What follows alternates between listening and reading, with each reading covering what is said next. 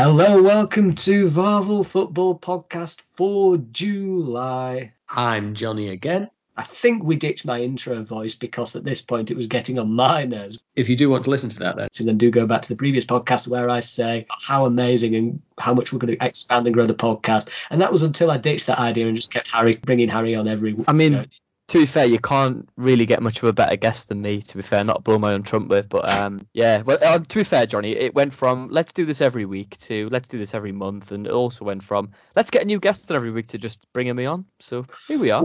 Well, continuity is sometimes very good. Absolutely. And also budget restraints meant that we can't just bring anyone on from anywhere. You'll do it for free. We can't necessarily. Of course, I am joking slightly. All of our wonderful guests were doing it out of their good hard-earned time, just because they all love me so much. And now not many do love me so much, so that's why Harry keeps coming back. That's the truth of it. Tell you what, Harry, over this past month, football aside, Prime Minister's gone and there's been so many heat waves going on. I mean, what's going on in Britain? Mental. It's all going a bit mad, to be honest, isn't it? I mean, it has all gone on. I mean, that last week, to be fair, I couldn't handle it. I mean, no. Thankfully, I'm on the coast in the northeast. We don't get a lot of sun. No. But I think it was 34 degrees. 37 for me last week. Yeah. And you're more inland, aren't you? Yeah, it was horrible. I mean, the thing is, it could have been, as someone quite rightly pointed out on Twitter, can't remember the name, but they said it could have been a Summer World Cup in ordinary times. Can you imagine the England national team playing in that? Well, they've got to go to Qatar. At least they've got some air conditioning there. One of the big things here, obviously we don't have the aircon in Britain. That's why we were all like ice creams, just melting at the very prospect of the sun outside. It was absolutely tragic, so humid.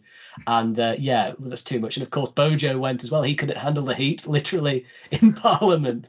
So that's another one that's going to go on for quite some time. And the football season will start before we have a new Prime Minister in place. And that's what we're going to talk about generally. Not the new Prime Minister in place, that's for another one. But of course, the return of the football. I mean, I always think, Harry, it's weird because some people are... I mean, they're literally frothing at the mouth for football the week after the season ends. They are so for it. I mean, you know me, I've got quite a lot of interest. So to me, I don't even realise. Do you? I try.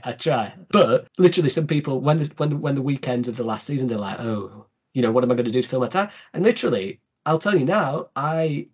Someone said the season starts next week. I says no. Says it does. It's flown, really hasn't it? It's gone so quickly. Yeah, I mean, I'd like a bit of a break, to be honest. I never get those people where like the season ends and then a week later everyone's going, "Where's the signings?" Like, no, I don't. Just go on holiday, like switch off from football. I know it's hard for people, but I must say I am frothing at the mouth now for a bit of Newcastle, a bit of football back. Yeah.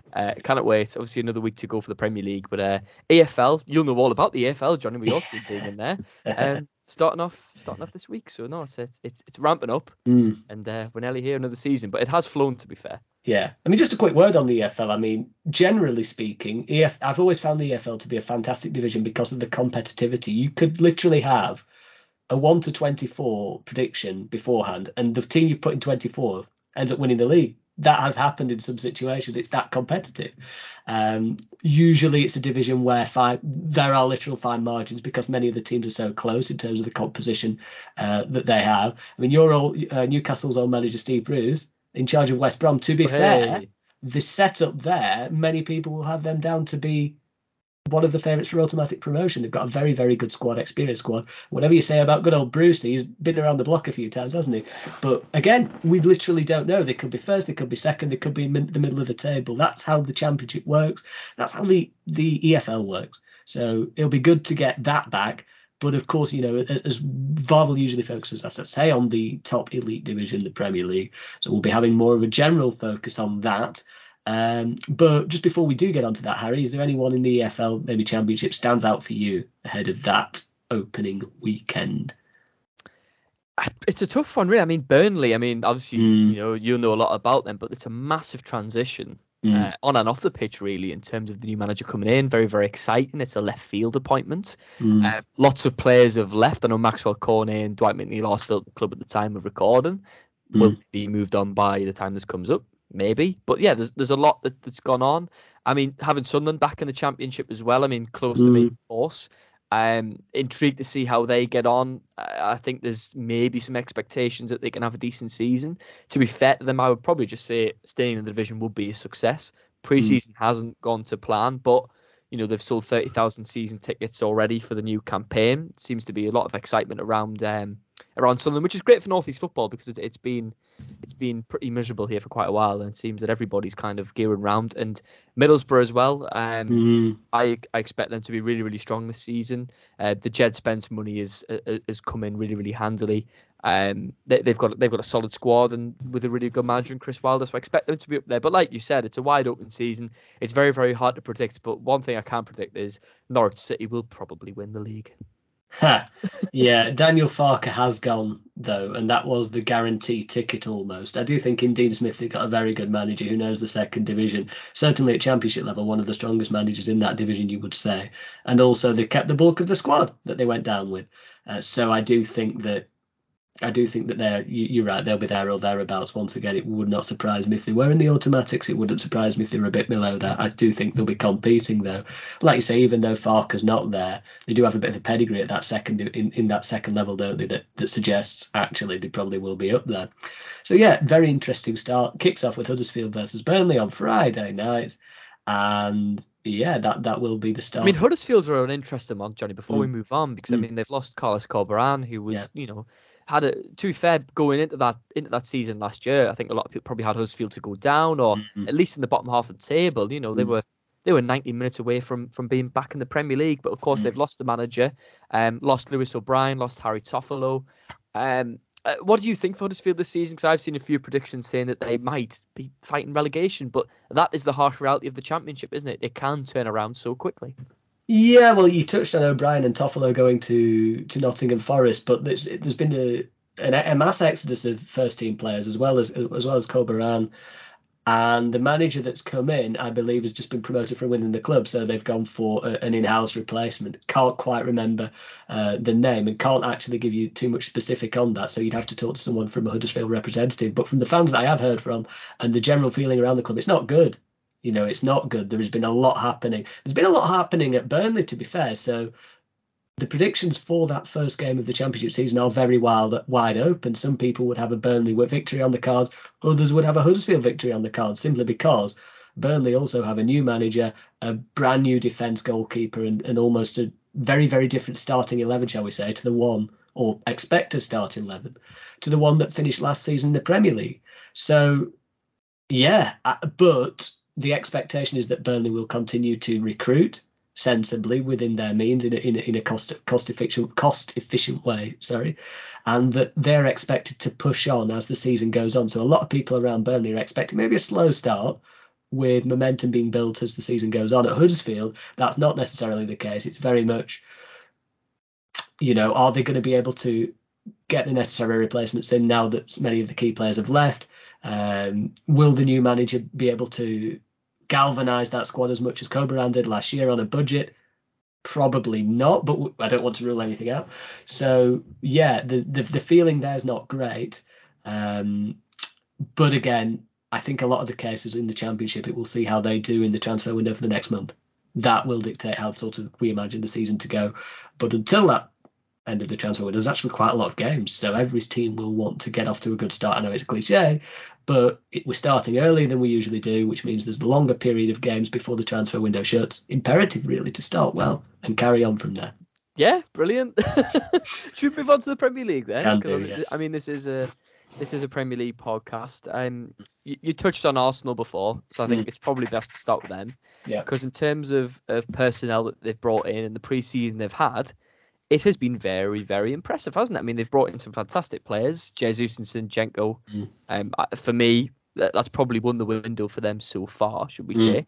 And pre-season wise, if you look at that form alone, they'll probably have a chance for the title. I don't think they will, but they've had it really good, haven't they? I have a feeling they might get into the top four this season, and I think what we saw last season was somewhat of an overachievement, because I didn't think that was a top four squad. And when they got there, didn't they, Harry? And they got there, and once they were there, they should have finished it. In the position they were in, they should have finished it, and they did bottle it. And there'll be marks about character, there'll be question marks about Arteta to get there and to then have that be in that position. It was almost like they didn't expect anything, they didn't expect anything. They got into that Tottenham game, the North London derby towards the end of the season, and they thought, well, we'll just get a draw. If we get a draw, we can probably be all right, and we can do it. They capitulated at the Tottenham Hotspur Stadium. They capitulated at St James's Park, and then they turned up for the final game against Everton when it didn't matter really. Well, it did, but obviously Tottenham were going to beat Norwich, who were down and out. Yeah. So a lot of question marks came in then, and I'm sure we'll be looking at some of those on the Amazon Prime documentary that's coming out. I can't wait for that, by the way. Yeah, it'll be interesting, won't it? I think, as I said, I think it would have been an overachievement. It was just how they fell. Now, perfect response this window, with the signings that they've made. Arteta's young and he's growing, and every season I feel like he's going to become a more mature manager. I think he's already shown maturity. I think every season he carries on, he'll show more. Same with the young players. Every season they have in Premier League football, they become more hardened, more resilient, more steely, better mentality. And in theory, I just see them getting better and better. Now, if you'd have asked me a bit ago, would they get fourth? You see 4 world-class coaches, I think, in the Premier League, and Arteta's not there yet. But there is something that slightly worries me about Chelsea. And I do think that with Arsenal going up and up and up in terms of recruitment, in terms of everyone getting a collective sense of more experience, I think they are on the ascendancy. And I'm questioning whether Chelsea are or whether they're actually in slight decline, even with the signings they've made. 2 very good signings so far, Koulibaly and Sterling. So I am looking at it and thinking it will be quite close for that 4th spot, no doubt, because Tuchel's an outstanding manager. Chelsea have some outstanding players still.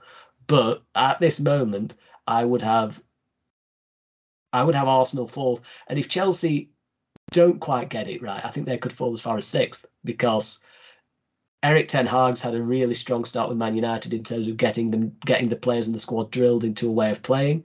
A lot of the goals he scored in pre-season are built around drills, are built around the style that's been worked on. They're not just spontaneous pieces of magic, like previously maybe under Ole Gunnar Solskjaer was the case. And I know it's a small sample size, but the early signs are very good. And if Ronaldo does go, that might be a benefit to them. And of course, we know Ten Hag's a very good coach from his time at Ajax. If he can get the squad convinced in his style of play, they'll take some stopping. I don't think they'll get 4th, but I think they can have a better season certainly than last. And last season, they finished 6th. Yeah, I'm going to touch on Chelsea first, because I agree with you. If any team is going to drop out of that top 4, I think it will be them. Pre-season's not being great. They have an aging squad that I would probably say. I mean, I think Sterling's a wonderful signing. Koulibaly, teams were being quoted how much for him a few years ago? 75, 80 million. Everybody wanted him. So intriguing to see how he does. But I think losing Rudiger's that's a massive, massive blow to Chelsea. I don't think people realise actually just how good he is. And I think that losing him is going to cost them. I know you said that Arsenal will finish inside the top 4. Actually, I've got Chelsea to finish in 4th, Arsenal to come in 5th. The main reason behind that is that Arsenal had no European competition to contend with last season. They could essentially fully focus on the Premier League. This time around, they're going to be playing Europa League. You imagine that they're probably going to try and win that or go at least very far in the competition.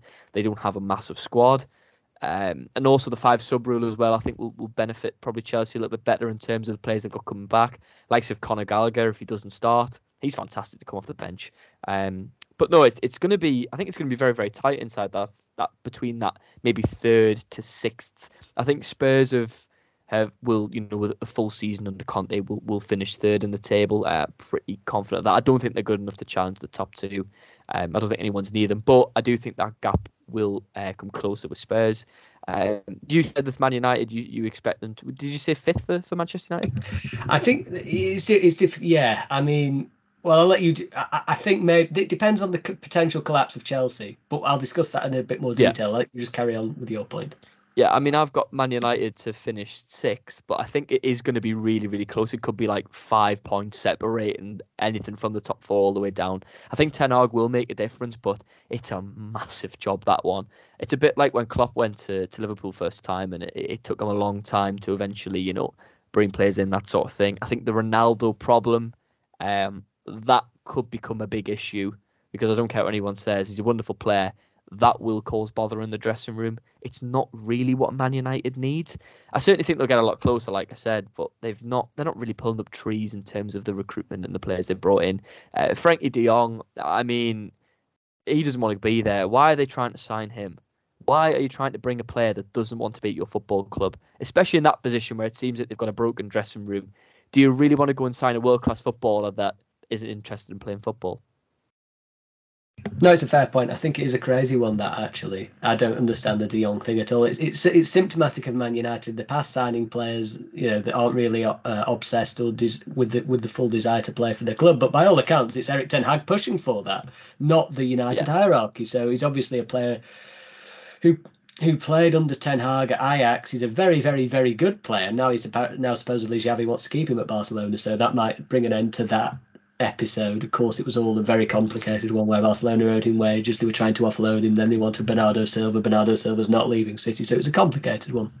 On those three teams, though, I think the United fifth depends on where Chelsea end up. And I always think with Chelsea, even though Roman Abramovich is gone, there's a sort of squad mentality in place that when the squad goes through a period of time with a coach, that sometimes the standards just sort of waver and start to slip a little bit. We've seen this with some of the best coaches in the world. Antonio Conte in his second season couldn't sustain the form that he had in his first season with Chelsea.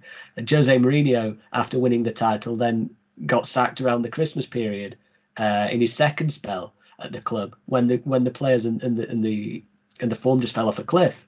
Maurizio Sarri only had the one season, of course, but so we can't really give it too much to him. But then Lampard, of course, very good fourth, and then he just couldn't get it together after that.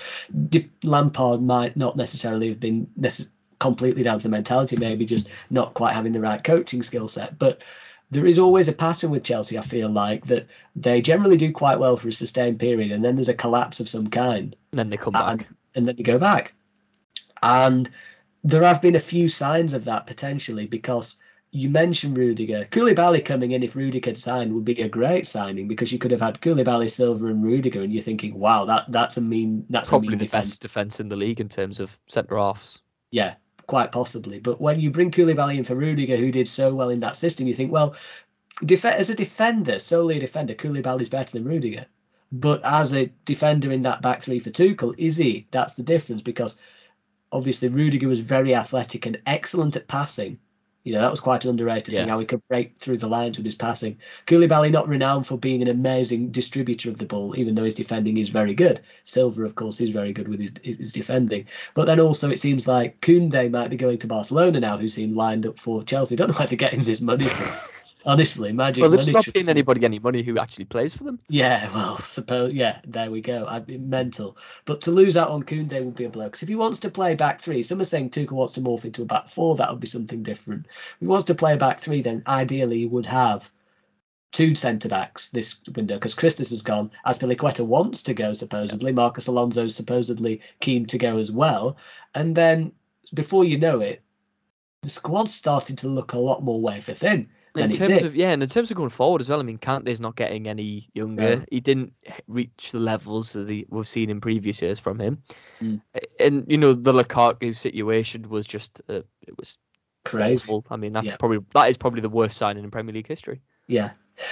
I mean, it really, really poor. And supposedly the board wanted him. Tuchel was he was happy to sanction the deal, but he wasn't completely convinced. Now they're going fully through the manager, which makes a lot more sense. But there's so much to do. There is so much to do. Like I said, they've got Koulibaly and Sterling now. Sterling, like you say, wonderful signing, gives them a goal-scoring threat in those wide forward positions. They've not really had one. If Sterling plays every game this season, he'll get close to 20 goals in the Premier League. I have no doubt. Maybe 16, 17. Do you think it's an argument for him to play as a centre-forward next season? No. It's a bit like Mo Salah, isn't it? I think he does best where he's drifting in from the wide position, so it's hard to sort of mark him, and then he ghosts in. And then, like Liverpool have Firmino in that false nine position, or had Firmino in that false nine position, and he did a really good job with Salah and Mane of almost being the foil he was described as. And then as defenders closed in on him, his cute little flicks and cute little movements drag people out. Salah and Mane were the prime benefactors of that. You almost sense the same thing with Havertz. someone who can just sort of make them cute movements in that false 9 position. Havertz isn't going to get 20 goals a season from a number 9, but he will theoretically help those around him get that movement to get the goal. He's going to get over 20 in terms of goals and assists, isn't he? You would think. But then as well, like I say, it's so important to have a Sterling in there now, because last season you'd have those wide forwards and they would get those chances, but they wouldn't take them. Mount, Ziyech, Pulisic, Werner, they were all culpable of missing really good opportunities when those spaces opened up. Sterling will be a bit of a resolution for that, I do feel. But if Chelsea kept the bulk of the squad they had last year, they signed Koulibaly and Sterling, you'd be saying, well, this is some serious business. Yeah. But they haven't. And it feels like they've almost had not the soul ripped from them, but they've had quite a lot ripped from them, more than you would imagine, because of the Abramovich situation and the uncertainty. Christensen, like I said, Christensen's gone as well at the centre back. You got players there who aren't sure if they want to be there. Like you say, Kante's only playing half of the games now. I think, Harry, as well, with when Tuchel came in, they had a lot of very good players, and it was really hard to find a way to keep them all working. And remember when Maurizio Sarri played he played his 4-3-3. Jorginho was the 6. But he couldn't do the defensive work needed for a 6 in the Premier League. He was a good regista, but he wasn't capable, I don't think, of doing what, say, Rodri does at Man City or Calvin Phillips. He couldn't get stuck in. He couldn't protect the back four, so to speak. And then Kante as an 8. Kante is not really an 8. He's more of a double pivot, isn't he? Like, his best performances for France were with Pogba in a double pivot 6. So you'd sort of play Jorginho and Kante as a double pivot. It kind of works. They sort of protect each other's flaws in a way. But then you've got Kovacic as well. Kovacic sort of, he's better in that position. So you put them in a double pivot. You get James and Chilwell as the wing backs. The centre back, Rudiger had flaws to his game. All the centre backs did. Silva was getting old. So you make a back 3. You get the wing backs. You put those 2 as the double pivot. And then you put Mount as one of your wide forwards. The other guy's one of your Pulisic or Werner as your wide forward. And you have the striker as well. And the system kind of worked. It kind of patched everything together. And it kind of worked because you had a lot of players from different managers. But that hasn't really changed. I think Tuchel really needs to be able to get his feet under the table and start to sign his players consistently. I mean, also, they had a bit of a free fall near the end of the season because they lost quite a lot of games. And if they were winning, it wasn't convincingly. It was 2-1, 1-0. Yeah. It's a big job. But I mean, like I did touch on it a little bit before, the 5 subs. Could that be a benefactor for Chelsea? Because, I mean, they have got a huge squad and they have got some players that, compared to other sides, in terms of players they can bring off the bench that they usually wouldn't be able to. Can that be a big advantage for Chelsea and might even get them over the line in terms of a top 4 finish again? I mean, when Chelsea were in the title race last year, you sort of looked at it and you thought, they've got they've signed Lukaku. That could be the difference now to get them to the title. But then I'd look at it and think, well, that argument, the depth. But I feel like it's just they've got a lot of good players, not a lot of great players, a lot of good players. Pulisic, good solid player. Werner, good player. Kovacic, good player. Marcus Alonso, good wing back. Hudson-Odoi, decent. Hudson-Odoi, good. But none of them that you'd say, they're getting Liverpool's team or Man City's team. So it's just like they've got good players. Not going to take you forward. And that's what I think was a bit misleading. Chelsea have a lot of good players, actually, Harry. You're right. A lot of, generally, they've got players that would walk into the bottom 14 or 13. Yeah. Not that top bracket where they want to fight walk into the top 10 teams. Yeah. They would. But ultimately, when you're at that far end, you're competing with Chelsea and City. No, you don't have that. And now, like I say, just recently, Arsenal won 4-0 in pre-season. Tuchel's coming out questioning the attitude of players, and he's done that twice in pre-season already. Common theme that with Chelsea managers. When that starts to happen, I know it's only pre-season, but you just think, well, this happens a lot. It's almost like the Chelsea mentality ingrained from the Abramovich era, And then if you're not too happy with the coach, maybe they'll change. Now, Todd Bowley's in charge now, so it'll be interesting to see if Chelsea had finished 6th. If they kept with Tuchel, I'd say fair play, because I do think they're better off if they do that. There's no better coach than Tuchel. No. But I feel like, given the way this season started, given the umming and ahhing that I'm sort of sensing around Chelsea, I wouldn't be surprised if they did finish 6th. I just hope they'd have the balls, shall we say, to stick with Tuchel in if that did happen, because again, he's a truly world-class coach. Came in and basically acted as a firefighter, and he's been sort of firefighting. He'll have to be a firefighter again this season, because it's not an ideal situation when Arsenal's going around, keeping the majority of that squad, and then signing some excellent players across the board. I mean, we didn't even touch on Fabio Vieira coming in from Porto for 31 million. Attacking midfielder, can rotate with Smith Rowe, Ødegaard. You got Martinelli, who's really coming into form on that left side. Saka, of course, as well. And Nketiah signed a new deal. Jesus is there. The depth in that squad. You were saying about 5 subs. I'd back Arsenal's 5 subs right now over Chelsea's. It's certainly a one to bring up, isn't it? I mean, like, I know you've touched on there before. Todd Bowley, big season just to see how he plays this out, because like the Abramovich approach to a manager is very gun ho. Get him sacked, get a new manager in, he does well, sack him straight away after. He has played a pretty forward role, hasn't he, Todd Bowley, in terms of he's at the centre of a lot of the negotiations. Certainly was for the Sterling signing. It's going to be. I think, like you said there, I think they've got to keep Tuchel because there isn't. I don't think there's any better options out there. But it wouldn't surprise me if they weren't looking at Mauricio Pochettino at some point and considering that. It's certainly a one, because I think he certainly has unfinished business in the Premier League. Would that be a good fit? Who knows? But like you said, Tuchel's probably the best choice. It could be a season though for Chelsea where they do drop out of the top 4, which is crazy to think, because we all sat here last season going, who's going to win the league? Manchester City or Chelsea? Yeah, it's the way football works, isn't it? I mean, the 2 best projects are Liverpool and Man City, which is why they're probably going to be the top 2. You touched on Conte a little bit there in Tottenham. They've had a very good window as well. I think they will become comfortably better than the others in the race for 4th.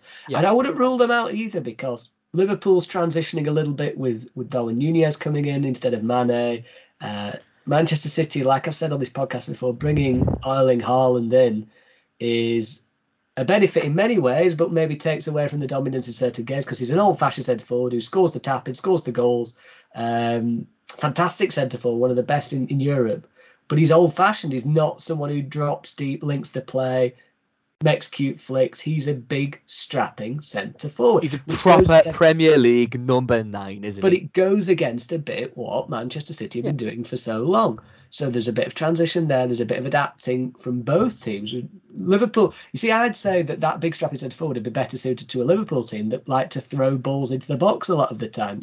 Cross balls into the box. Darwin Nunez, who's also a big strapping centre forward, who could benefit from that. Liverpool have, the amount of times you've been like, if someone would have been on the end of that with the head for Liverpool. So you've got Trent Alexander-Arnold and Robertson coming forward like flying rockets, knocking balls in every 2 minutes and not always having an answer to that. Well, Nunez would be that answer. But again, he's going to have to adapt to the way Liverpool play as well. Whereas at Tottenham, you've got a front 3 that love playing with each other. Kulusevski's been on fire since he's come to the Premier League. Son and Kane are world class. And you've just added Richarlison to that, who's, I would say they've overpaid, to be fair. I mean, £60 million in a market where not many people are signing big players for big money is, to me, a little bit of an overpayment. I mean, just look at Arsenal, who got Jesus for 47. Is he 13 million better than Jesus? Probably not. But one thing that Richarlison does have, well, obviously he has that tigerish mentality Conte loves, but he can also play right-sided forward, striker, or left-sided forward. That's why I think they signed him. And you need attacking depth in that situation. They've got Longley from Barcelona on loan. That's a really smart signing, because next season supposedly, the centre back, they wanted a left centre back. Supposedly Longley for 12 months is a stopgap, so that in 12 months' time they can go for a Bastoni or someone of that ilk. They might have a better chance with it if the player doesn't sign a contract into 12 months closer to the end of his deal. They probably feel more confident in that situation. But Longley, even though he has his critics in Spain, you can't deny, and they can't deny, he's very good on the ball, very composed on the ball, coming out from the back. In a back 3, the defensive frailties are hidden more than they are in a back 4. In a back 3, you want players who can come out with the ball confidently and play. And, that's why I think actually with Rudiger at Chelsea, I think his defensive flaws and aggressive desire to fly out from the back, they could be exposed a bit at Real Madrid, where they weren't necessarily in a Chelsea Tuchel system. But I would have Tottenham there or thereabouts. I think they will ultimately fall a little bit short, because they're up against 2 of the best teams we've seen in English football history, really. But I mean, like you said last season, they were talking about, would Chelsea win the league? Tottenham will do better than Chelsea did last season, in my opinion, this season. They've got a world-class manager, a world-class attack. And like you say, Bissouma you added there, Spence to compete with Doherty. And also really interesting, he's played Lucas Moura as a right wing back. Now, I think that's a really interesting idea. Someone who's bags of pace, good work ethic. Probably couldn't get enough minutes as a right winger now with Richarlison in, so they're looking at a different option there. There's a lot to be excited about if you're a Tottenham fan, and it's all inspired by Conte. And at the end of last season, they said, will Daniel Levy go headfirst to Project Conte, or will he back out like he always does? And he went headfirst in because he knows this is the best manager they could possibly get, and if they don't commit fully to Conte, he'll leave. And then they're back to the Nuno Espirito Santo moment of, trying to hope a wing or a prayer, going with someone who's not really qualified for it and just hoping. Now they've got someone in who's an absolute dead cert for success. If they don't win a trophy under Conte, they won't win a trophy in a long time. I mean, I almost feel bad for Tottenham fans because this is a wonderful squad they've got, but ultimately they are not as good as the top two. To win a Premier League, Tottenham probably need about 98 points. They need to be aiming for 100 points if they want to win a title. I think there might be a bit of a drop off from both teams this year. I think 90. But you're still going to need over 90. You're going to need over 90. Yeah, I think so. It'll be reliant on the fitness of Kane and Son. I mean, if Kane and Son are fit for most of the time, and the rest of the team commits to Conte's system, style, and the wing backs. I mean, Perisic as well, really, really good signing. Yeah, it's another signing that we've not. I mean, they've brought in so many players, haven't they? But I think, Tottenham, I think they will fall into that little lull that Chelsea had last season where they're too good to be competing with fourth down to sixth, but ultimately aren't good enough to fight with the top two. But I certainly think they will run them close. I think they will be within 10 points of Liverpool and Man City come the end of the season. Yeah. They've got a great squad. I mean, like you said with Levy, and he has gone in head first back in Conte, which, to be fair, he's a businessman, he's a smart bloke. He knew he had to do that. And the fact that they're spending 60 million quid on Richarlison, a player that probably isn't going to start, just shows the level of investment in the Conte project as such. Do you want to address the top two? Because I mean, it's one of those, isn't it? It's you said Liverpool were going to win the league before about a month ago, 2 months ago. Do you still think that's the case? Because for me, Erling Haaland is Erling Haaland. He's the cherry on the cake for me, to be honest. I think they'll win the league again.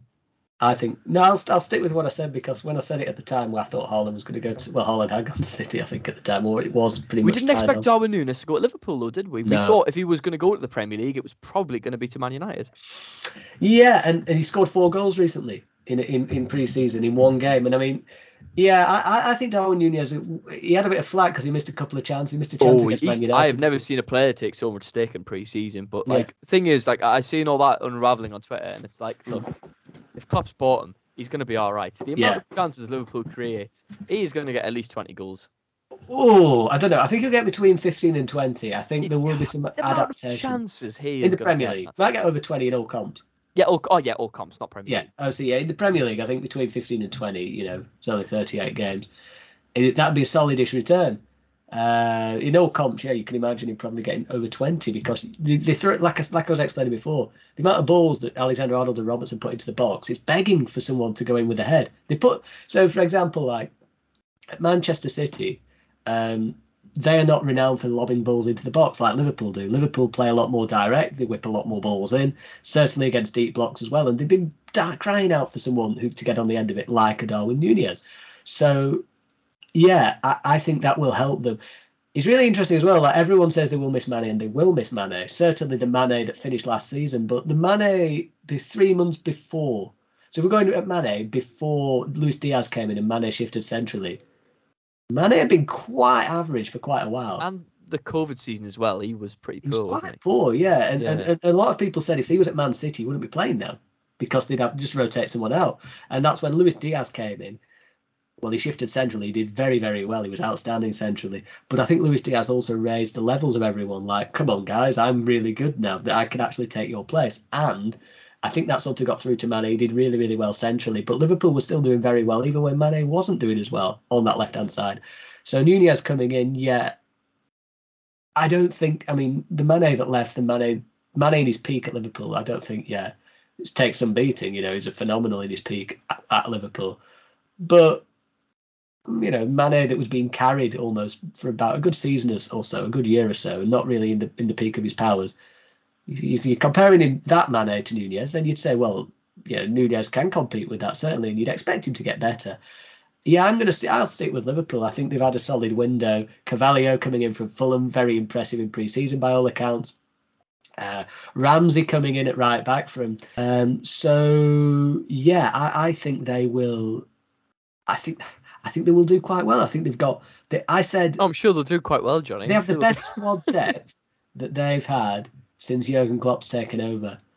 They had that last season with the signing of Diaz. Now they've signed Nunez, Ramsey, Carvalho. That's strength, and obviously Mane's gone. But on balance, I still think they've got the best squad depth Klopp's had, which gives him options with the 5 subs, which he wouldn't have had a couple of seasons back. And that's why I'm backing them, I think, to do City. And the reason as well, when City won, and it was a very tight title race the time before, we all said, oh, City will do it again. But Liverpool showed they had the character, the mentality, and I think that's really underrated with those mentality monsters. To take that as inspiration and do it just the same again. They got 99 points. I think they can do the same thing again because of the psychology of it. And I expect them to do over Manchester City next season. Close one though. Be a close one. Before I get on to why I think Man City will win the league, I just want to question you about Mo Salah, really, because obviously Nunez is coming in. He's going to be the focal point. He's an outright number 9. It's not something that Liverpool have really had when Firmino was playing in the team. Salah's almost like the main outlet for goals. Do you think he is going to have a quieter season next year, and there's going to be more of an impetus on him to assist Nunez as opposed to being the main man and scoring goals? No, not really. I think it just makes defenders have to think twice, doesn't it? So if you think, oh, we're going to get, if you're going to go tight to Darwin Nunez, he's going to want to sort of spin him behind and get on the end of crosses. You've got defenders that are going to be wary about aerial threat, but you've also got obviously Salah's threat on the floor. So no, I don't think so. I mean, to be fair, Firmino's not been the false 9 starter for quite a while. You've had Diogo Jota, who's not like Firmino. He wants to be on the end of chance of scoring goals like a poacher, if you will. And then you've had Mane again, who's not. He's more false 9 maybe than Jota because he's not an out-and-out striker, so there's a bit of movement coming in behind and stuff. But the Firmino years where he was literally Firmino sacrificed himself for Salah and Mane. They've been gone for a while. They just sort of tweak things a little bit. Liverpool, they tweak things here and there. I don't know. I think Salah's still due to have he's had a very good pre-season so far, and he's signed a new contract and he's rejuvenated. Yeah, quieter season. I still think he'll get 20 goals. Still think. Oh yeah, I mean quite for his standards, not in terms of he's going to score like 2 goals all season. I think, you know what I mean? There is that thing as well, isn't there? Like with Aubameyang, when Aubameyang signed a crazy with a deal new contract, yeah. Yeah, but I do think it's different. I think he's in an environment where you can't let your standards slip. I don't think you can. I think it's whereas the Arsenal camp was basically, we're giving our talisman this money. I don't think Salah's seen as Liverpool's talisman. I think he's seen as a brilliant player in a brilliant 11. You could argue Alisson's their talisman, or Van Dijk, or Trent Alexander-Arnold, or Robertson. I don't think that they'll let the standard slip. So I think he'll still have a very good season. But listen, on balance, I think they were right to give him the 350,000 a week, because you don't want to bow down and give a player everything that they want. But come on, given the environment he's in, I just don't think they'll let him ease off. And it would have cost a lot more to replace him. Yeah. And the chances are, if you're trying to bring someone in of that standard, you're going to have to pay him probably around that anyways. Yeah, but in a lot of cases, I think people do reward too soon. I just think Salah's a bit of an exception where he's almost in the upper echelons with De Bruyne. Not the Messi's and Ronaldo's, but of the past few years, kind of, because of his numbers, because of 20 plus 20 plus 20 plus 20 plus 20. Eventually he doesn't get injured either, Johnny. He stays fit all season. He's such a fantastic asset to them. And I know Liverpool have quite a strict wage structure, which, to be honest, has worked really well in their favour in terms of leverage and negotiations. Man City do, though, don't they? I mean, City do as well. I mean, they've sort of had to break that for Haaland coming in to the same amount of money as De Bruyne. But yeah, if you're going to break it for someone, I think Mo Salah's a perfect option. They won't win the league, though, because I think Man City are going to do it, and here's why. Jack Grealish had a quiet season almost last season. I don't know. I think, to be honest, I kind of expected Grealish to have, not as, obviously at Villa he was the main man, but with Haaland coming in, like we've seen with Haaland's first goal against Bayern Munich, I think we're going to see a lot more of that.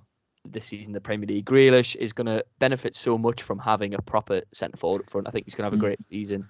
And Haaland, I mean, yeah, I know you've kind of said that he'll probably have to adapt a bit more, but of course he is going to be learning from one of the best managers in the world in Pep Guardiola. He's ultimately, look, he's a wonderful footballer. He is nailed on. I think you'll not see shorter odds for a top scorer in the Premier League since Alan Shearer was banging them in for Newcastle. It's nigh on nailed on, other than maybe if Salah and Nunes can do. But Harry Kane.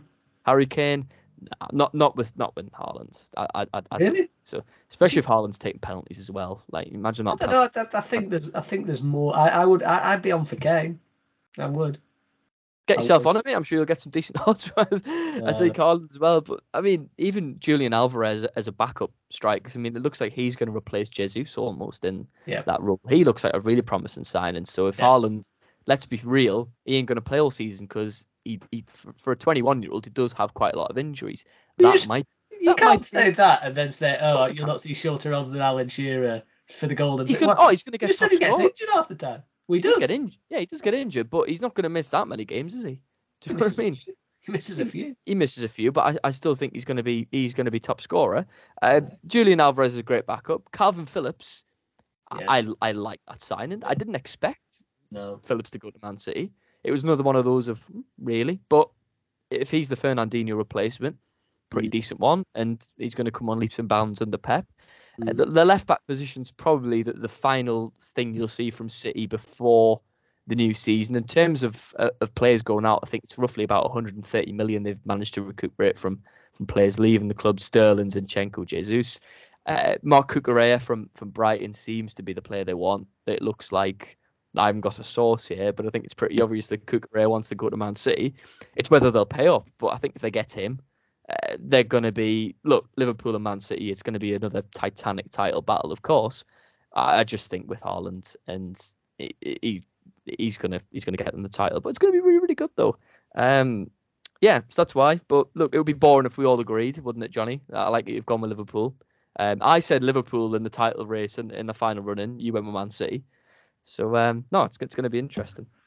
As you can tell, always right. Then always right. I think me. Yeah. Especially let's not pull up your WhatsApps about Burnley staying up then. I never said that. Yeah. I don't know. Shocked, Mystic Johnny. No, I think it was. It fascinating, and that's the beauty of having to top draw not just managers but projects in place at the clubs, and putting the manager at the forefront of those projects. So kudos to the owners. Although I would say what Klopp's done with the restrictions of his owners has also been pretty remarkable. Because Pep Guardiola's had a bit more license to spend, although now City are doing well to recoup that money. So, power to football democracy. Johnny, shall we touch on that Conference League spot? Because it could be 5 or 6 teams probably within contention of getting 7th. I think it's going to be really, really competitive. Yeah, I think I'm thinking West Ham again. I think they have the pedigree now. Bet. Well, it is because last season we all said they would finish lower down. The editor at the time for the website nearly had.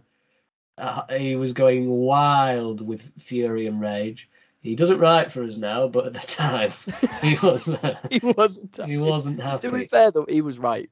He was right, and I think what was understated, they've got David Moyes has built quite solid foundations at that club. I think they signed Scamacca today at the time of recording this. That will solve the striker issue they've had since Sebastian Haller left, because the strikers. Do you not think he could be another Haller though? He only scored 16 goals in Serie A last season, probably his first season in terms of doing well in terms of numbers. Big risk, isn't it, for around £40 million? Yeah, there is that. You can't keep getting a player that flops like Haller, though. I mean, by the way, all the best at Sebastian Haller.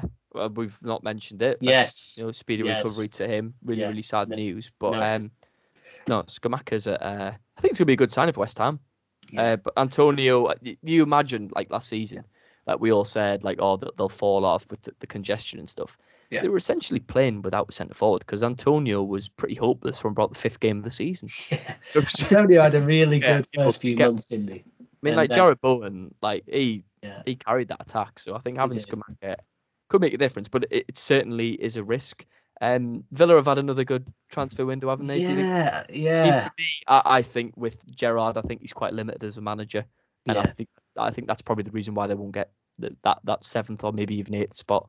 It's a big test for Gerrard. Theoretically, player for player, they should be either. I mean, West Ham, they've got Areola, haven't they? Now on a permanent basis. But apparently Fabianski's sticking to the number one position, which I find a bit odd because I think he's very much getting on now. It's been a couple of years since Fabianski was really at the peak of his powers, wasn't it? Yeah. So West, but they've still got Declan Rice, which is huge for them. It's huge. He's the heartbeat of that team. He absolutely is. So to have him still is very, very important. They've signed Aguerd from Stade Rennes. Who's already injured.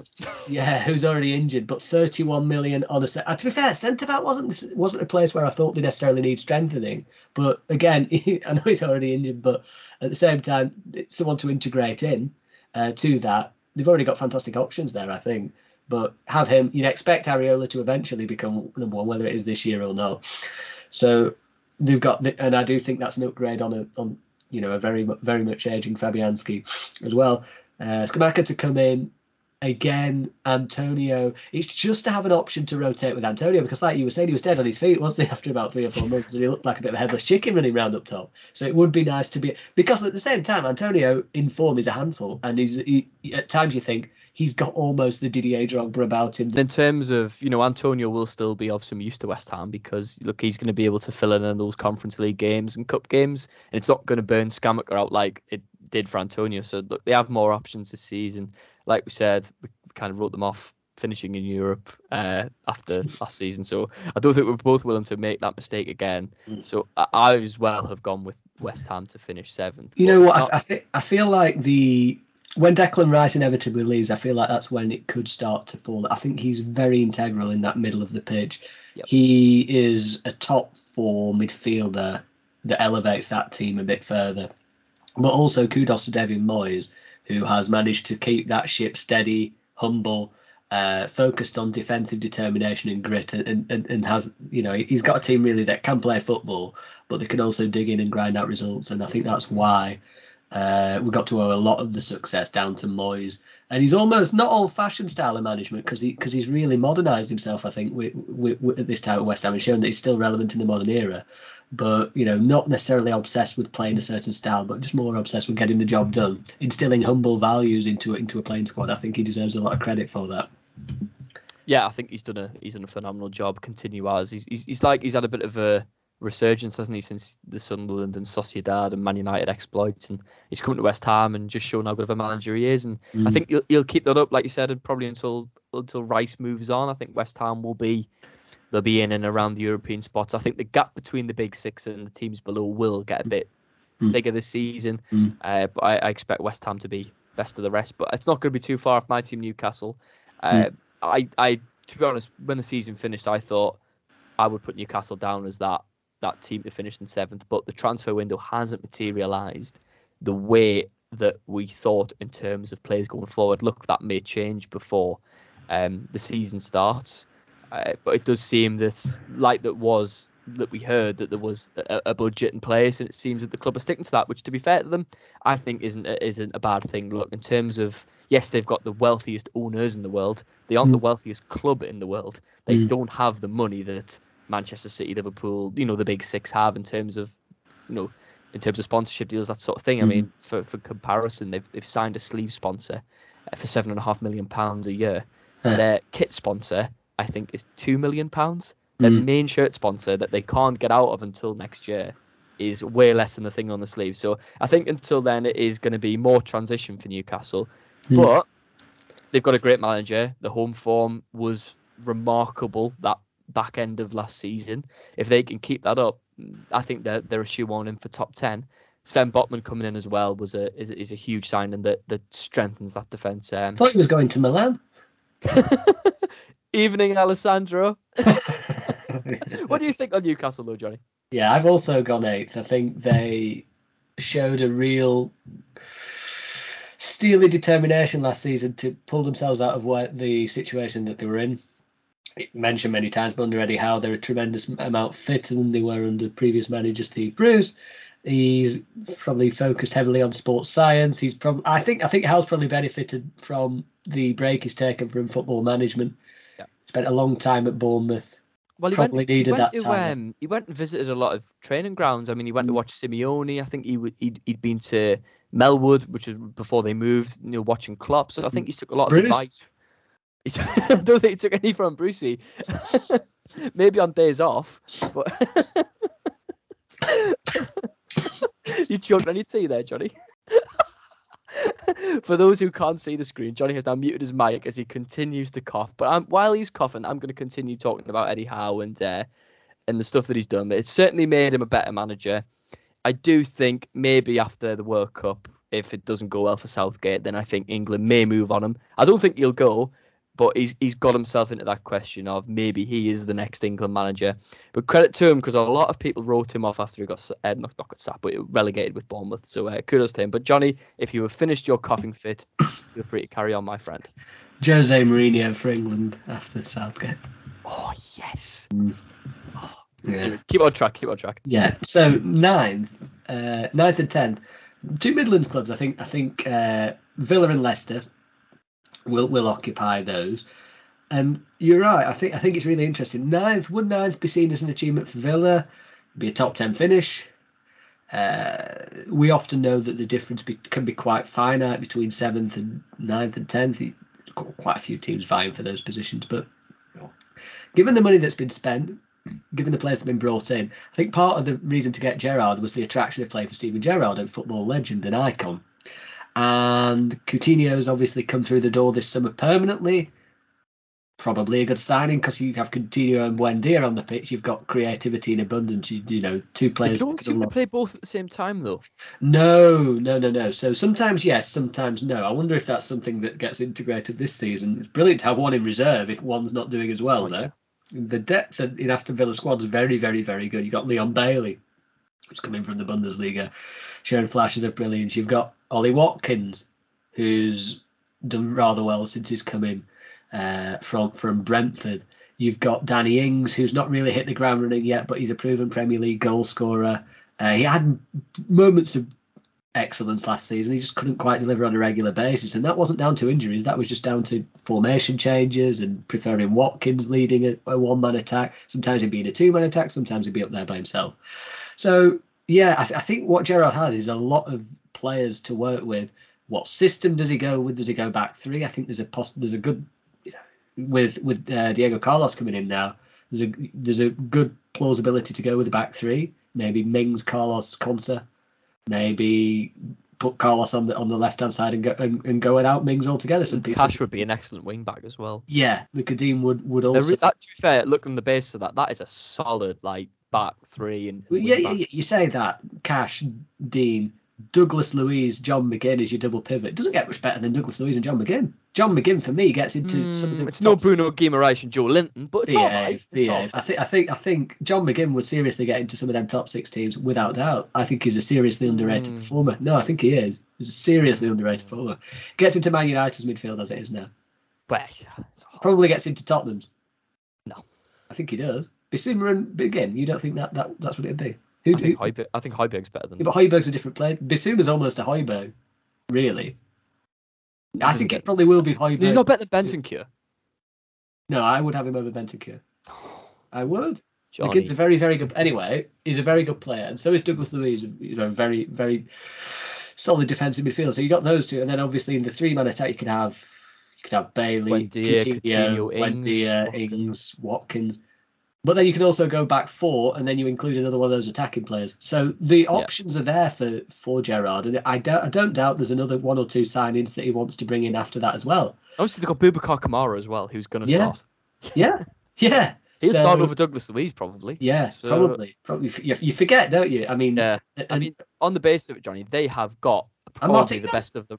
Yeah, they've got the best of the rest squad. Yeah. I agree. Village should finish 7th, but I just think they're limited in terms of the manager.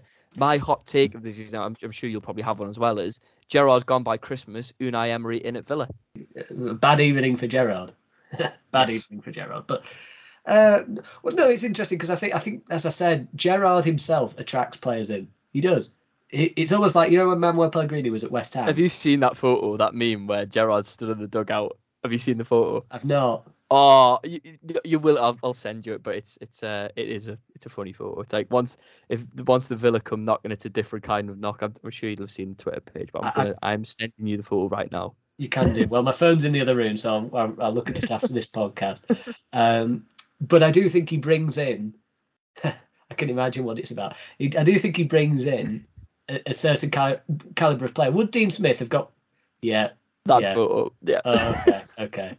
Very good. He showed the camera now. He showed the camera so I can see it in all its one pixelated form. But Coutinho doesn't sign under Dean Smith. Diego Carlos doesn't sign under Dean Smith. No. Dean doesn't sign under Dean Smith. I don't think they do.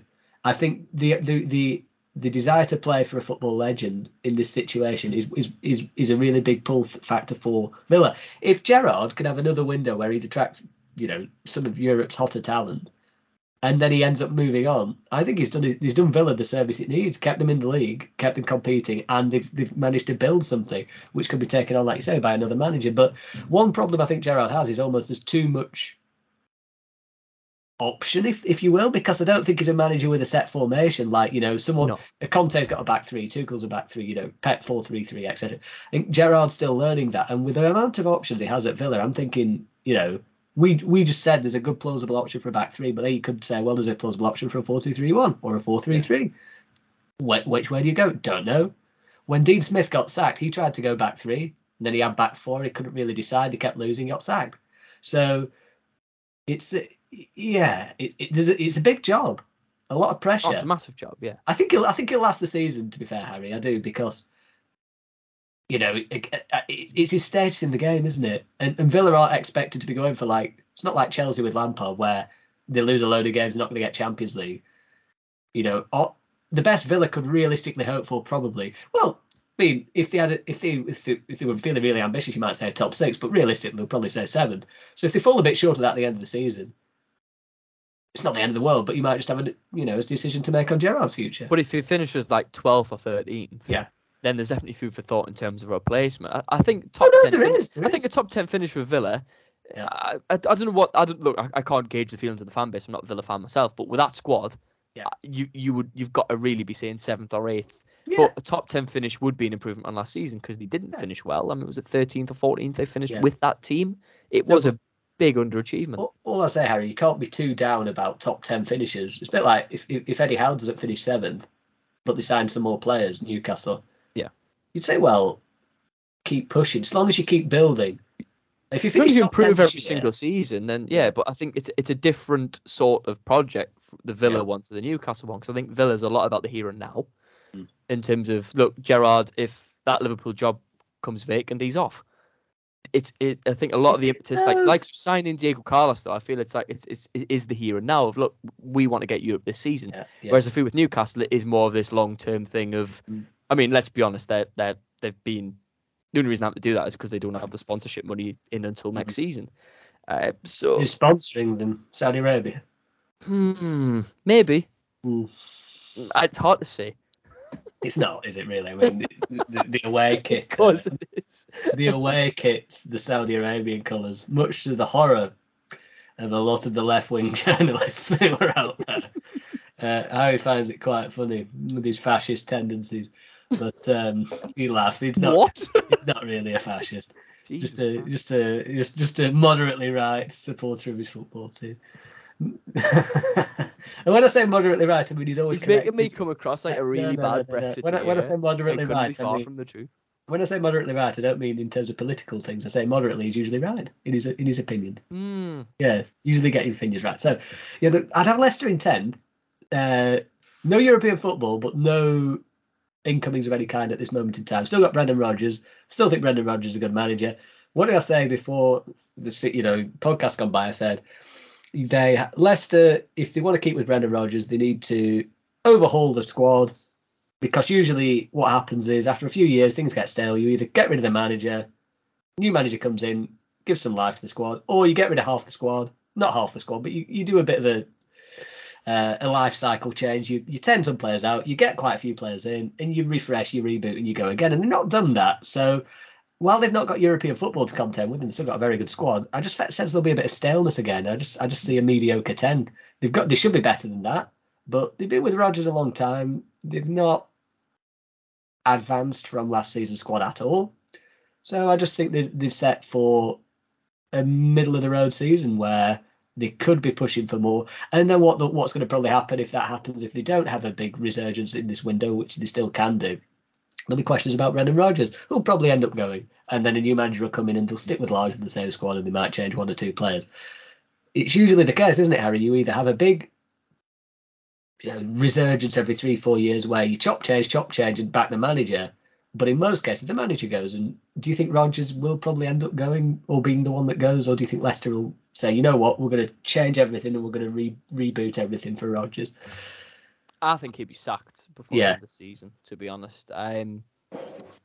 We've got a mutual friend who's a Leicester fan. And I was talking to him at length the other day about Leicester. And I think it's, for me, I think ninth. Because when you look at last season, they had Conference League. They went all in to try and win it. It didn't work out. The amount of injuries that side had as well, they still finished top 10 pretty comfortably. Yeah. I think that side is too good to finish bottom half, but I think that Rodgers will go. Yeah. But surely they're not going to have as many injuries as they had last season. I feel like it's just the Tielemans situation as well, Johnny, is a problem. I feel like it's just a case, isn't it? If you hear the same voice, the same coaches, and the same lead all the time, unless you bring fresh blood in, people are just gonna get a bit bored or fed up or maybe drop the standards a bit. And I just think that's where Leicester are. They're coasting a bit, I think. Yeah, coasting. Yeah. But I think, do you agree with me there of like, yes, the manager may go, but they're still going to finish top 10? Yeah, 10. But they're not going to get Europe, I don't think. 10th. I've gone with. Newly promoted club. Should we go with? Yeah, keep it interesting. I think Bournemouth and Fulham down. Must admit. I think Forest will do quite well. Bournemouth down because they've not really spent anything so far. That can change, but I don't think the squad coming up is necessarily good enough to survive. And the players they brought, as I said, they've not spent a lot of money either. Scott Parker as a manager seems to have done the bare minimum really so far in his career. I don't think he's a terrible manager. I think he's a bit of a blank slate, a bit like Lampard really. Kept Fulham competitive for most of the season before they went down in their season in the Premier League in the lockdown season. He got a very, very good Bournemouth squad for the Championship, I might add, but he got one of the better squads of the Championship promoted at the first time of asking. That was generally what was the expectancy.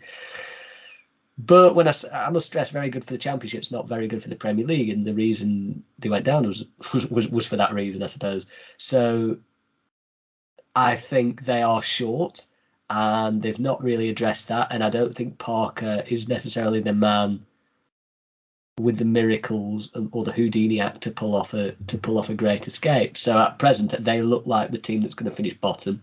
I've also gone Fulham. I know you got Fulham. Well, spoilers. I know we differ on Fulham to a point, but I think with Fulham, I really do rate Marco Silva as a manager. To be fair, I think he's a coach with a CV that's very good. If you take out the Everton end to his Everton career. I said that before last time, and I think the Watford editor Oscar was saying, well, he didn't do a good job at Watford, but actually he did, because Watford aren't doing very well now, and under him they were doing quite well. He had a bit of a bad form and they sacked him because they felt his head was turned. That's not his fault. Watford sack managers. Why would your head not be turned if someone else came in for you? And so no qualms about Silva. Done a very good, had them playing some unbelievable football last year in the Championship, scored over 100 goals. Mitrovic was on fire. I just think the way they play with the expansivity of it and the wonder of it that they did in the Championship, it almost takes me a bit to the Norwich City of Daniel Farke, in that you're better than most teams in that league, so you attack with numbers, you play beautiful football, you score lots of goals. Try that in the Premier League, and I think it just doesn't work the same. And people will say, Mitrovic has scored 40 plus goals in the Championship, so he's going to do it in the Premier League. But when the club and Silva have to compromise that style to be a bit more pragmatic and defensive, and suddenly he's not getting the same amount of opportunities, suddenly it's a different ball game. I think Andres Pereira on loan's quite a clever signing, to be fair. I think it's a terrible signing, but you think? Go on. I think he's horrendous. I think he's terrible for Manchester United. He went to Brazil, didn't he? He went back to Brazil, and then now he's back in the Premier League. No, I don't think he's too bad a signing. I know he had a few moments under Solskjaer where he thought maybe, and he didn't quite come off for him. But no, I don't think that's too bad. I mean, it's only on loan as well, so it's a low risk one. They're going to sign Leno as well, probably. So I think that's not a bad signing as well. But the thing with Leno is he doesn't command his box brilliantly, and I think when you're a promoted club, you think, well, it helps, doesn't it, when you've got a keeper that takes the pressure off your defence. I'm not sure Leno's one. Very good shot stopper, not bad with his feet, but could they get better though in their position, Johnny? Probably not. Yeah, it's an improvement it's an improvement certainly on what they had. Almost reminds me a bit of when Victor Valdez went to Middlesbrough. Yeah. But he didn't quite. He was good, but he wasn't, the solution necessarily that they needed. There's still a lot wrong there. So yeah, they would be my 19th and 20th. But Forest, I've got good vibes about them. Under Steve Cooper, they turned away from complete adversity that they were in before he came, where they were staring down the barrel of relegation. He took them to the Championship playoffs. They went through. I was there. What a wonderful game! It's an awful game. But it was a wonderful, Steve Cooper was on the verge of tears. You could see the emotion of the Forest reporters, the fans. It was brilliant for them and brilliant to witness just even as a neutral. But they've been on a remarkable journey, and they have backed that journey this summer. Neko Williams is a wing-back signing. 17 million, bit on the pricey end, but good signing, I think. Still a bit pricey, I do believe. Brennan Johnson signing a new deal, good bit of business as well. They've also signed, they've signed several players across the board, really, Harry, and most recently Jesse Lingard, which I think is quite a smart signing because it's a year deal where it's 80,000 base salary with bonuses that go up to 200, and basically you're signing a player for 8-10 million. I know there's not going to be no return on that because he's just on a contract basis, but I think it's quite smart. There's no, if they go down, they've got no burden from him. They're not sandwiched in a 3 or 4 year contract where he's on ludicrous amounts of money. It's a 1 year deal to prove his worth. In the 200,000, I had to laugh. There were a lot saying he's on 200k, but he's not. He's on 200k if he does all his bonuses. 80k base. If he's terrible, he's only on 80k. And I say only, it's still a lot, but slight hyperbole in the media. I just think across the board they've recruited very, very, very well. Last season they played some brilliant football in the Championship, but one big difference maybe compared to others is that in the FA Cup against some of the big boys, they showed they could match them. They did, and it showed that tactically Cooper was on a really solid level. They were causing so many problems to different teams. Liverpool, I think they played Arsenal as well, didn't they? Beat Arsenal, didn't they, in the FA Cup? I think. Beat Arsenal and beat Spurs. No, I think they lost to Liverpool, but it was a very close game. Yeah, they lost to Liverpool. They beat Spurs, beat Arsenal. Yeah. They beat Spurs, yeah. I think so, yeah. No, it might have been Middlesbrough that beat Spurs. Middlesbrough beat Spurs, Arsenal, yes. Middlesbrough beat Spurs. Yeah, Forest beat Arsenal. But and Leicester. Smashed Leicester. Yeah, they smashed Leicester 4-1. So I think they'll finish 13th. I think they'll have a really, really good season. A bit like Brentford last year. I think I say surprised, but a lot of people don't think Forest will go down, so maybe not surprised. No, I've got Forest to finish 14th. I mean, to be honest, our predictions are so close. It's just, this is what happens when you're oracles of football, really. You have the same predictions. Forest, look, I think the Jesse Lingard signing, it's more than £80,000 a week base. I'm pretty sure it is. But like you said, it's a 1 year deal, and there's no burden if they get relegated. And he could. Your information. Yeah. Got the sauce. Mayonnaise. I'll tell you after. What was I saying about Lingard? Yeah, he could be the difference between them staying up and going down. It's a no-brainer. A player of that quality going to a newly promoted club doesn't happen too often. Richard Keys doesn't like his marketing strategy, does he? Doesn't like Gabriel Bonho either. Gabriel Bonho doesn't like him. Forest. I mean, they've brought in a lot of players. I mean, they've brought in a forward from Union Berlin, I think it was, for about £19 million. He's another one that's relatively young. It seems that's the approach they've gone for. They've gone for young players that are clearly talented and that can grow with the club if they do stay in the league. So no, they've had an excellent window. They've been backed heavily by their owners, and Toffolo and O'Brien as well. Toffolo and O'Brien from Huddersfield as well. Omar Richards, another player, they've brought in too. So look, they've got plenty of options, and like we see. Dean Henderson, they've had a great window, to be honest, and like we saw in the FA Cup games, they're a real force at home. And if you want to stay in the league, if you can win the majority of your home games, you're pretty much there. Look, I don't think they're going to be pulling up trees in terms of fighting for top 10, because I just think that that gap in quality between, the likes of West Ham, Villa, Newcastle, maybe even Brighton, I don't think they're there. But I think they could be too good to go down. And Steve Cook is a really, really good manager. In terms of Fulham and Bournemouth, I had Fulham to stay up before I heard Johnny talking, and I've now switched, and I've actually gone with Fulham to go down. You can make a good point. You made a great point in terms of the expansive football that Fulham play in the Championship. The fact they scored over 100 goals. You had Mitrovic. I think you got the Championship record in terms of goals scored in a single season. Yeah. But this is the Premier League. You have to play a different type of football. But argument side is, Marco Silva is a pretty good manager. He is a good manager. He has done this before. He has kept teams in the league before. May have even kept worse teams in the league before. Has he? I'm sure he has. I think he kept Watford up.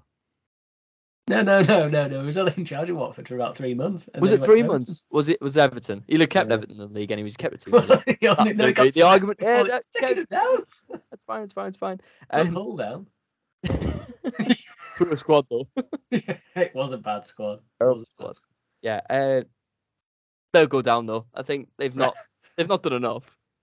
To be fair, like you said, the jump between the Championship and Premier League has in the last few seasons has proven too big for them. I think, to be fair to them, that COVID season where they did get relegated, I think if they had more time to build that squad up and maybe sign some better footballers, I think they would have done, to be fair, because it was a quick turnaround. So I think we will see a better and more competitive Fulham this season. It's going to be tight, but I just think the teams above them are going to have too much. They've made some decent signings though, but not really pulling up trees. Bournemouth, I would be very surprised if they didn't finish rock bottom. They've 2 players, Ryan Fredericks being one. I think who else have they brought in? Darren, is it Linehan they've brought in? Or? No? Yeah, Linehan from Blackburn. I think. Blackburn, yeah, he's come in. Look, they're Championship sides. I think Fredericks is an all right buy, but they needed to strengthen that squad because they were flagging near the end of the season. I mean, they scraped automatic promotion in the end. And when you consider that Forest were in the bottom 3, Bournemouth were nigh on top of the league all season, and they just got over the line, it is a bit of a worry that end of season form, and without really strengthening that squad, they're pretty much asking to go down, to be honest. I know it might be, I'm sure Bournemouth fans will disagree with me, but Dominic Solanke, it's a big season for him. Look, if he can get 10 plus goals, he'll give them a chance, but I certainly don't fancy him in that regard. So yeah, Bournemouth to go down for me. In terms of your 18th place side, Johnny, who have you gone for? It's Joe Rothwell as well that went to Blackburn, because I was talking to my mate who's a Blackburn fan actually. He was then went to Middlesbrough. Yeah, Linehan went to Middlesbrough, yeah. Which he wasn't too happy with, but I suppose Middlesbrough is an upgrade from Blackburn in the sense that they are one of the favourites now to go to full promotion. So yeah, 18's a really difficult one, because I the more I think about Brentford, the more I think maybe Brentford. But I'm thinking Leeds. Okay. Just about. It's really hard because I had Everton there because of the fact that it's a very difficult one, because Lampard's still very much a blank slate for me. Even though what he did last year was wonderful to keep them up, play for play they should have stayed up, because they have some very good quality there. Richarlison was easily the best forward in the teams competing at the bottom, and ultimately Richarlison was the person who kept Everton up with his goals. And Pickford as well in between the sticks. Yeah, but I'd expect Calvert-Lewin to probably step up a little bit now, and in that absence. But how much money they have, I'm not sure, because they're in a bit of financial turmoil. They spent a lot before. Don't have Usmanov's money anymore because they cut ties from Usmanov. So it's very. They could still, I think, be really much dragged into this. I think they'll be down there, to be honest. I think Tarkowski's signing is good. I mean, you think about them in a back 3, and Tarkowski's ability to pass could be really important. I mean, they like to play a lot of direct balls under Lampard in that back 3 to the wing backs. Patterson coming in has excited in pre-season. Mikolenko, I actually think, is quite a good player as well at the left wing back position. Obviously, Mead is probably, injuries permitted, their best centre back, or at least he was last season, but he did get injured quite a bit. But Tarkowski coming in gives them another viable option. And then Godfrey, if he can find his feet again, he has the pace to give them a bit more of a higher line and let them play in a bit more of a higher line, although he had quite a poor season last year. the midfield that's a worry for me with Everton. Yeah. I would say Haaland's, I feel is surely they're gonna. I would imagine between now and the end of the transfer market, they will sign a midfielder of some kind. They have to. They really do. Unless, to be honest, I think the only way they sign a midfielder is if they sell a Calvert-Lewin or an Anthony Gordon. No, but they've sold Richarlison for 60 million. They're still massively in debt, though. I know they are, but they can still probably get a midfielder, you would imagine. I mean, to be fair, the only player they've been linked with that I've seen since Richarlison's left was Maxwell Cornet, which you'll know about. But they haven't just went and paid his release clause, which is a measly £17.5 million. Look, he is going to go for that fee. They try to get him on loan. Now, that tells me that Richarlison money has already been put against debts, that sort of Maybe. Thing. It's really difficult, 18th, because Leeds, who have spent quite well this summer, actually, but they have lost the two best players. Yeah. So it's a weird one. And like we said before, they've not actually addressed the issue I think they've got, which is a striker. Bamford he's too injury prone. And defence still worries me slightly. I mean, they got Rojo from Bayern, who has played defensive midfield and left back. Firpo's not done very well at left back, but again, Rojo could play in defensive midfield because Phillips has gone. But they also got, I think, was it Tyler Adams as well? They've got as well. Tyler Adams, Brandon Aronson as well. I mean, they've brought in a couple of American players that really, really happy with. Sinistera as well from Feyenoord. I think that would be a decent signing. But is he Rafinha's level? No. Yeah, and to lose Phillips, to lose Rafinha. And it's really difficult. I'm umming and ahhing, and I probably, before the season starts, I will have a different opinion on 18th, because Brentford without Eriksen's also a possibility, because they were slipping down a slidey slope, and then Eriksen came in and galvanised that squad and took them forward again. I think they would have went down if Eriksen didn't sign. But Da Silva back from injury, a player who's really admired at Brentford, will help them in that regard, in some terms of knitting things together. He's not Eriksen, but he will give them a bit more of a creative spark, I think, in his absence. Tony also, I think, is one of the better strikers in the bottom half of the teams. He can do the lot, really. He can hold the ball up. He can link play well. He's a good finisher. He's lethal from the spot. He never misses.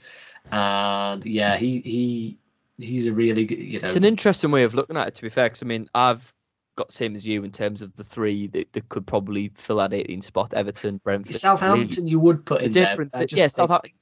You can throw them in there, but before we get on to Southampton, who I think will probably be all right, you look at Everton and you look at Brentford. They have got a 10 plus a season finisher up front in Calvert-Lewin and Tony. Do Leeds have that in Bamford? Because they have had it in the past, but that injury record and that foot problem that we don't know whether it's still an issue, I think it's a massive concern. Yeah, you can't argue with it. I think, and also Bamford, he obviously performed wonderfully well for Marcelo Bielsa, but that's the only manager he's really shone for. Marcelo Bielsa, who's someone who he loved to bits. Yeah. Will he deliver the same for Jesse Marsch? Because let's be fair, outside of his time with Marcelo Bielsa, Patrick Bamford's largely been seen as a bit of a lightweight striker, if that makes sense, in terms of... He's almost being that player that's like, he could be all right, but will he make it? He is almost like how can I describe it? He's a bit like the Premier League's Jordan Rhodes, isn't he? Yeah. Where if you get him firing, he will score you goals, but it depends on which club he's at the time and whether he's any decent or not. Yeah. He's a question mark striker. That's what he is. Yeah. There's also the feeling, like I say, we're under Jesse Marsch. He came in a very difficult situation, to be fair, but his style was still quite I know it's difficult to maintain a style midway through a season after taking over a god at a football club, but many of the fans weren't convinced they knew what the idea was, what the plan was, what was supposed to be going on. It was almost like it was just more of a defensive approach, wasn't it, to what Bielsa had? It was like, let's not throw everyone up front here, let's keep a few players back. It's a big season for Jesse Marsch, isn't it? Because I mean, I expect we're going to see his stamp on Leeds United. I don't think we saw that last season. I like Jesse Marsch. I think his speech after they stayed up was also quite, powerful. You like the way he galvanised the group. The players on the pitch and that sort of thing, the unity. I think the fans will buy into that as well. Yeah. So honestly, it's a toss of a three-way coin. And even Southampton, like we mentioned, could probably even fall into that as well. Aribo's come in. Aribo's a solid signing. They've also losing Armando Broja that could be a concern for them in terms of goal scoring. But Broja did really well for the first half of the season. It sort of tailed off in the second. Yeah. You'd like Well, to that's think just Adam Southampton in a Armstrong nutshell, though, stepped isn't it? up. You'd like to think Adam Armstrong was to step up. They're also linked with Delat from City, another young player. A bid of 16 million, it got rejected. I think they probably will get that one over the line, but he might have to settle for a loan. Obviously, I feel like Ward-Prowse is the key differentiator here, because I think if Ward-Prowse went to a top 6-7 club, you might think, I'm not sure he's really got the attributes. But for Southampton, takes free kicks like penalties, good passing range, very, very good finisher. For Southampton, he's the icon. He's the Declan Rice. Just about to say, it's like it'll all unravel when he leaves. Oh, if he left, they could be 20th. They really could. The amount of points he saves for them. Set pieces are so important when you're near the bottom, and he's the best around at set pieces. Like I say, I think if he went to a bigger club, you might, like with England, you might say, is he really good in a full-round game outside of set pieces? Maybe not. But for Southampton, yeah, he's godlike for that team. He really is. Aribo also coming in from Rangers, solid signing. Like I said, they got a new goalkeeper now as well, which was needed. I think as good as Forster was, he had his good moments. He also had his down moments. There was lack of consistency. And McCarthy never really completely impressed me. I actually think they had the weakest number ones in the division for quite a while, Southampton. So the goalkeeper reinforcement was needed. And Sekumara as well, coming in from Bordeaux, by all accounts, seems to be a good young French striker that could... it looks like he's going to try and fill the void that Broja left last season. Yeah, so I think they've had quite good recruitment this window, and I do think that Ralph Hasenhüttl, I always say he's a very underrated manager, but I do think he is.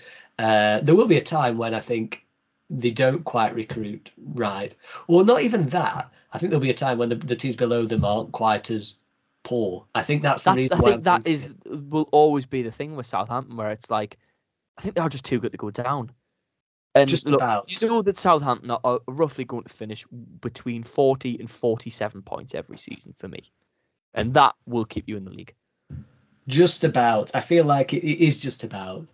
Whether they did find themselves in the mire and decided to sack Ralph Hasenhüttl, I don't know, because they might just then go for an old defensive manager. But yeah, I think they are slightly too good, because Leeds have sold the two best players. Everton are in a crisis. Aren't they always? Brentford's lost Eriksen. It's really hard. You can't really write Fulham and Bournemouth off. You don't know what you don't know what to expect here. So it's... I mean, I did. Oh, I mean, yeah. You did. So, but you never know. Fulham, look, if they can become a solid, decent defensive outlet, they've got a great chance of staying up. Yeah, maybe. I don't know. So yeah, so currently 18th Leeds, 17th Everton, 16th Brentford, 15th Southampton. I've gone with Brentford 18th. I just think that when you look back at last season, without Eriksen, they would have went down. They were on a downward spiral. He came in. I think they won 8 of their last 11 games or something with him. Remarkable form. Losing him is a big blow, but Ivan Toney, Josh Da Silva and co could keep them up. But I'm going to go with Brentford 18th. Leeds 17th. It's all on the recruitment, really, but I think they have bought well. Obviously, they've sold Phillips and Rafinha, but they have bolstered, multiple positions, which should make a difference. Everton 16th. I just think man-to-man, Calvert-Lewin, Anthony Gordon. I feel like Everton. Swap Everton with Brentford. I feel like Everton's 16th. I think Goodison and Elland Road are so important to them two clubs, and it's very, very difficult at the end part of a season to go there and win, regardless of ability. Like we saw with Everton last season, beating Man United at home, beating Chelsea at home, staying in the division. I think that's a big advantage compared to Brentford. We do graphics for this. I might have changed my 18th, 17th, and 16th. They're the only ones I'm not sure of. I'm quite happy with everything else. To be fair, though, until the end of the I think, to be honest, until the first game of the season, I think it'll change around, because I think even going further up the table, if Newcastle can sign a top winger and maybe get in a Broja on loan, I would put them 7th. Broja's more likely to go West Ham, though, isn't he? No, Skamaka's gone. So no, but even so, it doesn't matter, does it? Why would that matter? Well, he's not going to play. Might do. Moyes might play with 6 strikers. What, sorry? Why not? Moyes might play with like 6 strikers. But theoretically could.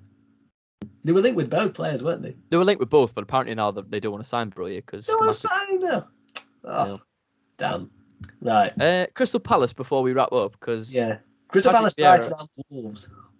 Yeah, Brighton and Wolves. Well, I mean, I've got Brighton 11th, I've got Wolves 12th, and I've got Palace 13th. A lot of people I've seen tipping Palace for top half this season. I can't see it happening, mainly because if you look at the injury record of their players last season, they barely lost anyone to injury. Yeah, it was Vieira's first season. Usually, the second season for a manager is never really as good as the first because they sort of get found out. But they're too good to go down. They've got some great attacking players. Obviously, Eze being back, that's a big boost for them, but not good enough for top 10 for me. Yeah, I got Palace 11th, Brighton 12th, Wolves 14th. Big drop off for Wolves then. Yeah, it was weird last season. I feel like they've not really. They've got Nathan Collins in. Nathan Collins, very, very good player, very good young player. Will fit the back three like a glove theoretically if they still stick with the back three. Neto back as well. That's a boost. They need more. They need a really big window, and they've not had one. And I know Collins is coming in. That will be a really good signing. But I actually thought the Wolves back three are quite a solid back three. I think Collins will upgrade that. He really did come on leaps and bounds towards the end of Burnley's season. Very good at coming out with the ball. Very good with the ball at his feet and a good passer and solid defender. A bit raw though. He does, he's terrible against Newcastle, for example, on that final day. But yeah, I think that's a solid sign. I just think they need more generally. I think Neto coming back's a good thing though. He's been doing really well in pre-season. He'll be in my fantasy football team, no doubt, as a 5.5. But yeah, I don't think there'll be any danger of going down. Bruno Lage is a very good manager, very open. I just think they need to back They're it. very stagnant. That is what they are. There's just not a lot going on, really. They might surprise us, but I can't see them finishing top 10 again. I know they finished it like there last season, but that back end performance was horrendous. Yeah, I mean, based on that, they were in relegation trouble, weren't they, at that point? But they won't be. I think defensively though, they are very, very good. I mean, they don't concede many goals. They were. I mean, they did towards the end a bit. I feel like they can start the season well, but I don't think, unless there's some real investment, I just don't see them carrying it through. Especially with the teams around them now starting to catch up, like Villa. Yeah. You imagine Leicester are going to be better. Newcastle have obviously spent money. They aren't really in a position now where they can sit there and go, well, we know we're going to finish between 7th and 10th. Yeah, but again, too good to go down. Far too good to go down. The likes of Neto and Jimenez. Even Jimenez post his injury is not quite as effective as he was, but he's still. And Moutinho and Neves are top class still. They are. Moutinho's getting older though. I feel still a great player, mind. I think they did probably need someone to maybe, One thing I would say though, actually, Harry, as well, Morgan Gibbs-White coming in. Yes. Coming back. Definitely. That could be good. He's very good for Sheffield Wednesday. He also had a big reputation before Sheffield United. Had a really good reputation before he went to Sheffield United on loan. And he's enhanced that. So, again, I'm looking at that and thinking, I could swap Brighton and Wolves around, because Brighton have lost. Does Gibbs-White actually fit into Wolves' team? Because he is more of an attacker midfielder. Gibbs-White, yeah.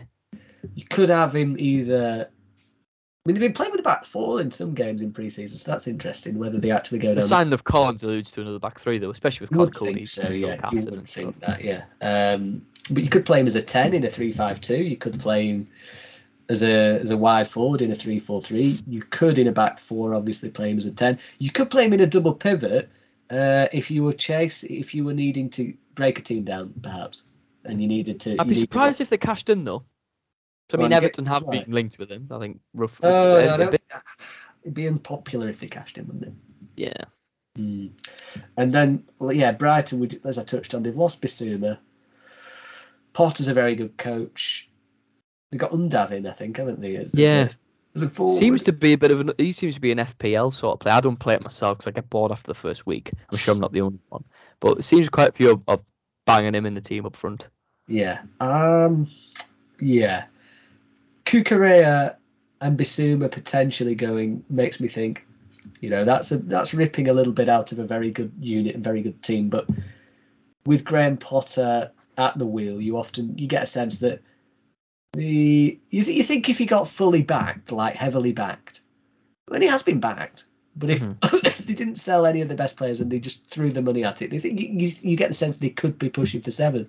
But it's a big jump, isn't it? Yeah. It is a big jump. Bigger. Yeah.